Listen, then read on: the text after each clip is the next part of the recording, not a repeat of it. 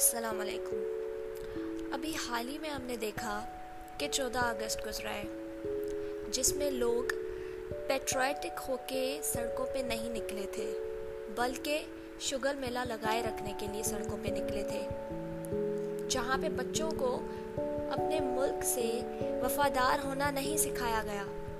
वहाँ सिर्फ उनको कोई छोटा सा खिलौना देकर उनको ये सड़कों पर इतनी शोर मचाना और दूसरों का आराम छीनना सिखाया गया। एक दो दिन पहले मैंने एक वीडियो देखी यूट्यूब पर, जो बहुत ही डिस्टर्बिंग थी।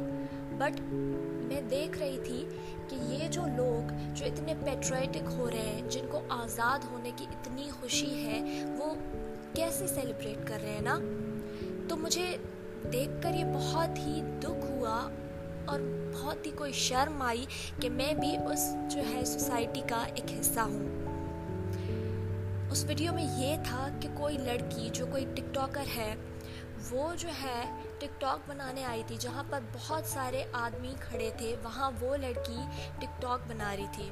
हो सकता है कुछ और भी लड़कियाँ हों, बट उसके साथ ये हुआ कि लोगों ने उसको किसी खिलौने की तरह हवा में उठाया है और एक से दूसरी तरफ पहुंचा रहे हैं। उनको कोई ख्याल नहीं आ रहा, भेड़ियों की तरह उस पर झपट्टा मार रहे हैं, उसके कपड़े नोच रहे हैं, उसका सामान छीन रहे हैं। वो लड़की चिल्लाए जा रही है मदद के लिए, और ये नहीं है कि कुछ लोगों ने उसकी मदद करने की कोशिश नहीं की। कुछ लोग उसकी मदद करने के लिए बढ़ रहे थे, बट वो जो भेड़िए नुमा लोग थे, उनकी तादाद इतनी थी कि वो जो लोग उसको बचाना चाह रहे थे, वो उसको नहीं बचा पा रहे थे।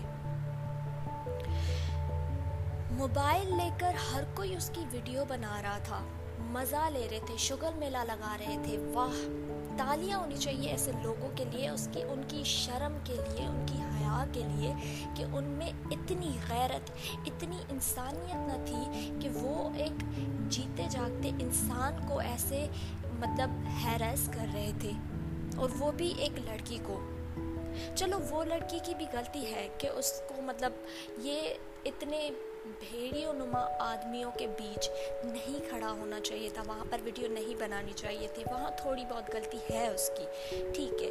बट क्या ये जो सारे लोग थे, ये जो सिख पीपल थे, इनको ये ख्याल नहीं आया कि इनके घर में भी कोई ऐसी ही बहन बैठी हुई है, कोई ऐसी ही माँ बैठी हुई है?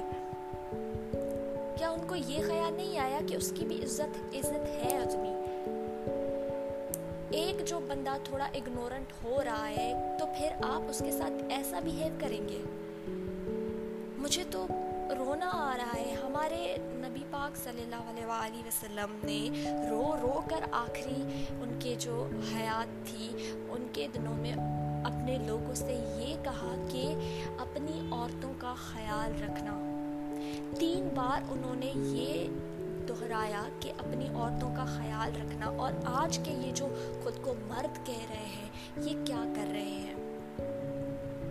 कहाँ है इनकी वो मर्दानगी इसमें नहीं है कि औरत को डांट टपट के उसको दबाना है।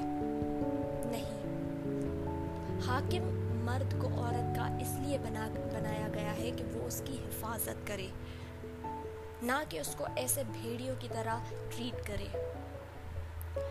मुझे तो हैरत लग रही है, जहाँ पर कुछ लोग उस लड़की को बचा रहे थे, और जहाँ पर कुछ लोग ना कहे भेड़िए कहे, उसको नोच खा रहे थे, वहाँ कुछ लोग ऐसे भी थे जो ये सब माहौल का मज़ा ले रहे थे, अपनी फ़ोन में उसकी वीडियो बना रहे थे, ताकि उनको एक तड़कता भड़कता कोई कंटेंट मिल जाए, जिससे वो अपने यूट्यूब चैनल, अपने फेसबुक, अपने इंस्टाग्राम पर पोस्ट करके व्यूज़ और लाइक ले सके। शर्म के मारे मुझे ज़्यादा अल्फाज नहीं मिल रहे जिसको मैं ये बयान कर सकूं कि कैसा फ़ील हो रहा है। बट सिर्फ इतना कहूँगी, हाँ जाहिर सी बात है क़यामत तो नज़दीक है, बट सिर्फ इतना कहूँगी कि जो सोई हुई कौम है, जिसको ये गलत लग रहा है, अगर आज़ादी मनाने का इतना ही शौक़ है, तो अपने जो है अकाउंट्स पर स्टेटस लगने के बजाय थोड़ी इंसानियत दिखाओ, बाद में जो है ना आज़ादी मनाते फिरना। ये दिखावे के लिए नहीं करो, मेहरबानी होगी। इसको सिर्फ थोड़ा सा जो है ना अपने गिरेबान में झांक कर अपनी जो ड्रॉबैक्स है उनको जो है सही करो। Thank you.